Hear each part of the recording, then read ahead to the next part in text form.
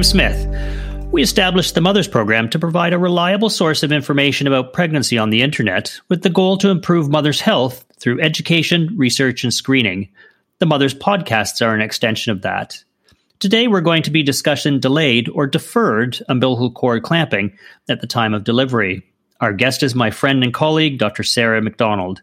Dr. McDonald is a professor at McMaster University in Hamilton, Ontario, where she's also the Canada Research Chair in Maternal and Child Disease Prevention and Intervention and a Maternal-Fetal Medicine Specialist. Sarah, welcome and thank you for speaking with us. Thank you so much, Graham. I'm really delighted. So when we were residents, well, maybe at least when I was a resident, we would clamp the cord the moment the baby was delivered. Delayed cord clamping was thought to be important in the third world, where there were concerns afterwards for infants with iron deficiency. But our guidelines recommendation with regards to iron supplementation for newborns and infants, it was felt that there really wasn't any added benefit to delayed cord clamping. And in fact, there was concerns about neonatal jaundice. What has changed? It's changed because of high-quality evidence from something called randomized controlled trials, the highest level of evidence we have, that show benefits to term babies and especially preterm babies if we hold off clamping the cord for at least 60 seconds. The issue really revolves around the fact that the blood vessels in the lungs have very limited blood in them during development, but after delivery with the first few breaths, they fill up with blood that is otherwise in the placenta or the umbilical cord. That's right. When we hold off clamping the cord as the baby begins to breathe, the blood that now needs to go to the lungs can come from the placental circulation instead of other parts of the baby. Especially for preterm babies, that's really beneficial. So the placenta is not pumping blood into the baby. It's more a passive flow of blood in response to opening up of blood vessels. How much time is actually needed to delay clamping the cord to get the benefit? The largest benefit by far in preterm babies is seen when there's between 60 and 120 seconds of deferral, but even 30 seconds is better than immediate cord clamping. However, most of the studies looked at least 60 seconds. In term babies, in high-quality studies, there's no significant benefit beyond 60 seconds, and in fact, there is shown to be an increase for phototherapy needing to treat jaundice if we delay beyond 60 seconds. What about babies born by cesarean section? The research studies also included babies born by cesarean section, and they benefit too. We had John Barrett on the last episode talking about twins and multiple births. Is it something that should be done with those babies? That's a really good question. There's very little good quality evidence on deferred cord clamping in twins. In premature twins, there is some evidence of benefit, but there's no data in term twins suggesting benefit, and there's some potential concerns about increased risks of maternal bleeding with deferred cord clamping.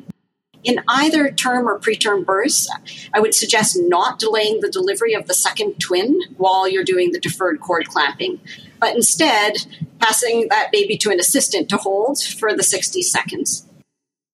So you could certainly do that either with a vaginal delivery or with a cesarean section while you're waiting for baby B to come out, or if you're actively trying to deliver baby B, say by a breech extraction, you can actually have delayed clamping of the cord for baby A until that baby comes out.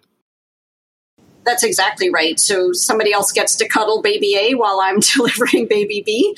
And there's usually lots of volunteers amongst the nursing staff who are keen because they understand the benefits of deferred cord clamping in general. So one of the things I've heard is that we should be keeping baby below the level of the placenta. So for instance, not putting the baby up on mom's abdomen. Is that true? So the high quality studies that have looked at deferred cord clamping have noted that the baby was either at the level of the perineum or below in a vaginal birth, or at the level of the maternal thighs or the abdominal incision at a cesarean section. So that's where the evidence comes from, is from the highest quality studies. It doesn't mean it's wrong, for example, especially on a term baby, to put the baby up on mom's tummy at a vaginal birth. But we just don't know if the baby's getting the same degree of benefit as if the baby is at the level of the perineum. I think there are other benefits, and especially in term babies, cuddling with mom, I think, is a win. In premature babies, we know less about the degree of benefit up on mom's tummy. And sometimes with very tiny babies, the cord won't stretch far enough to put baby up. So I tend, especially in premature babies, whom there's a really big survival benefit, I tend to keep baby at the level of the perineum because that's where the good quality evidence suggests deferred cord clamping improves outcomes. So you identified premature babies. What is the benefit to premature babies?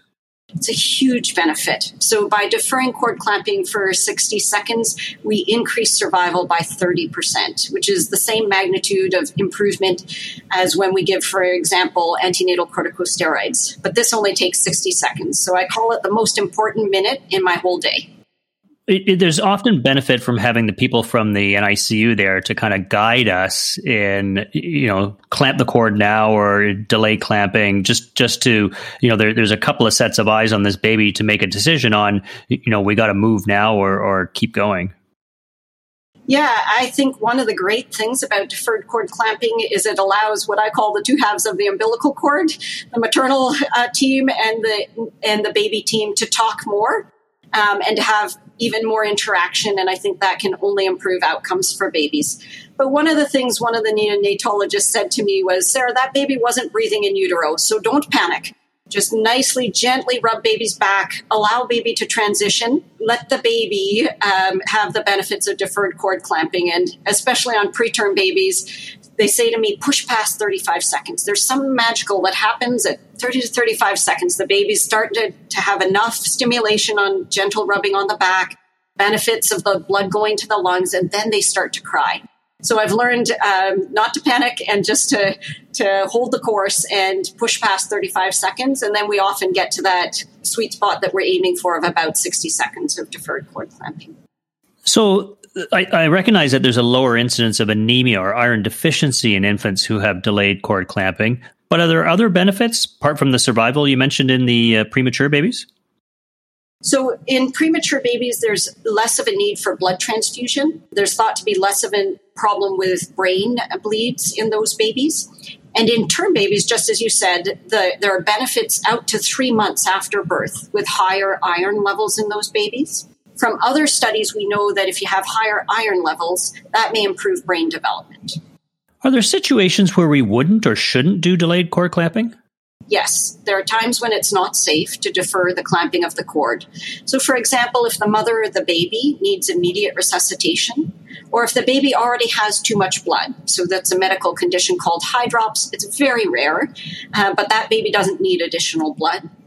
One of the more common ones is if the placenta has started to peel away from the wall of the uterus after the birth.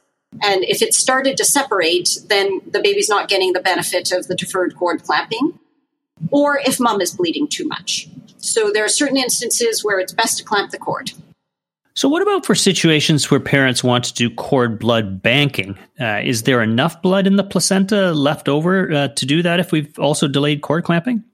At term, usually, yes, there is. In very preterm infants, often not. But because we're increasing baby's survival by 30%, and that's key. So it's more important for the baby to get the blood immediately at the time of birth in those very preterm births. But at term, it's usually possible to do both cord blood banking and deferred cord clamping.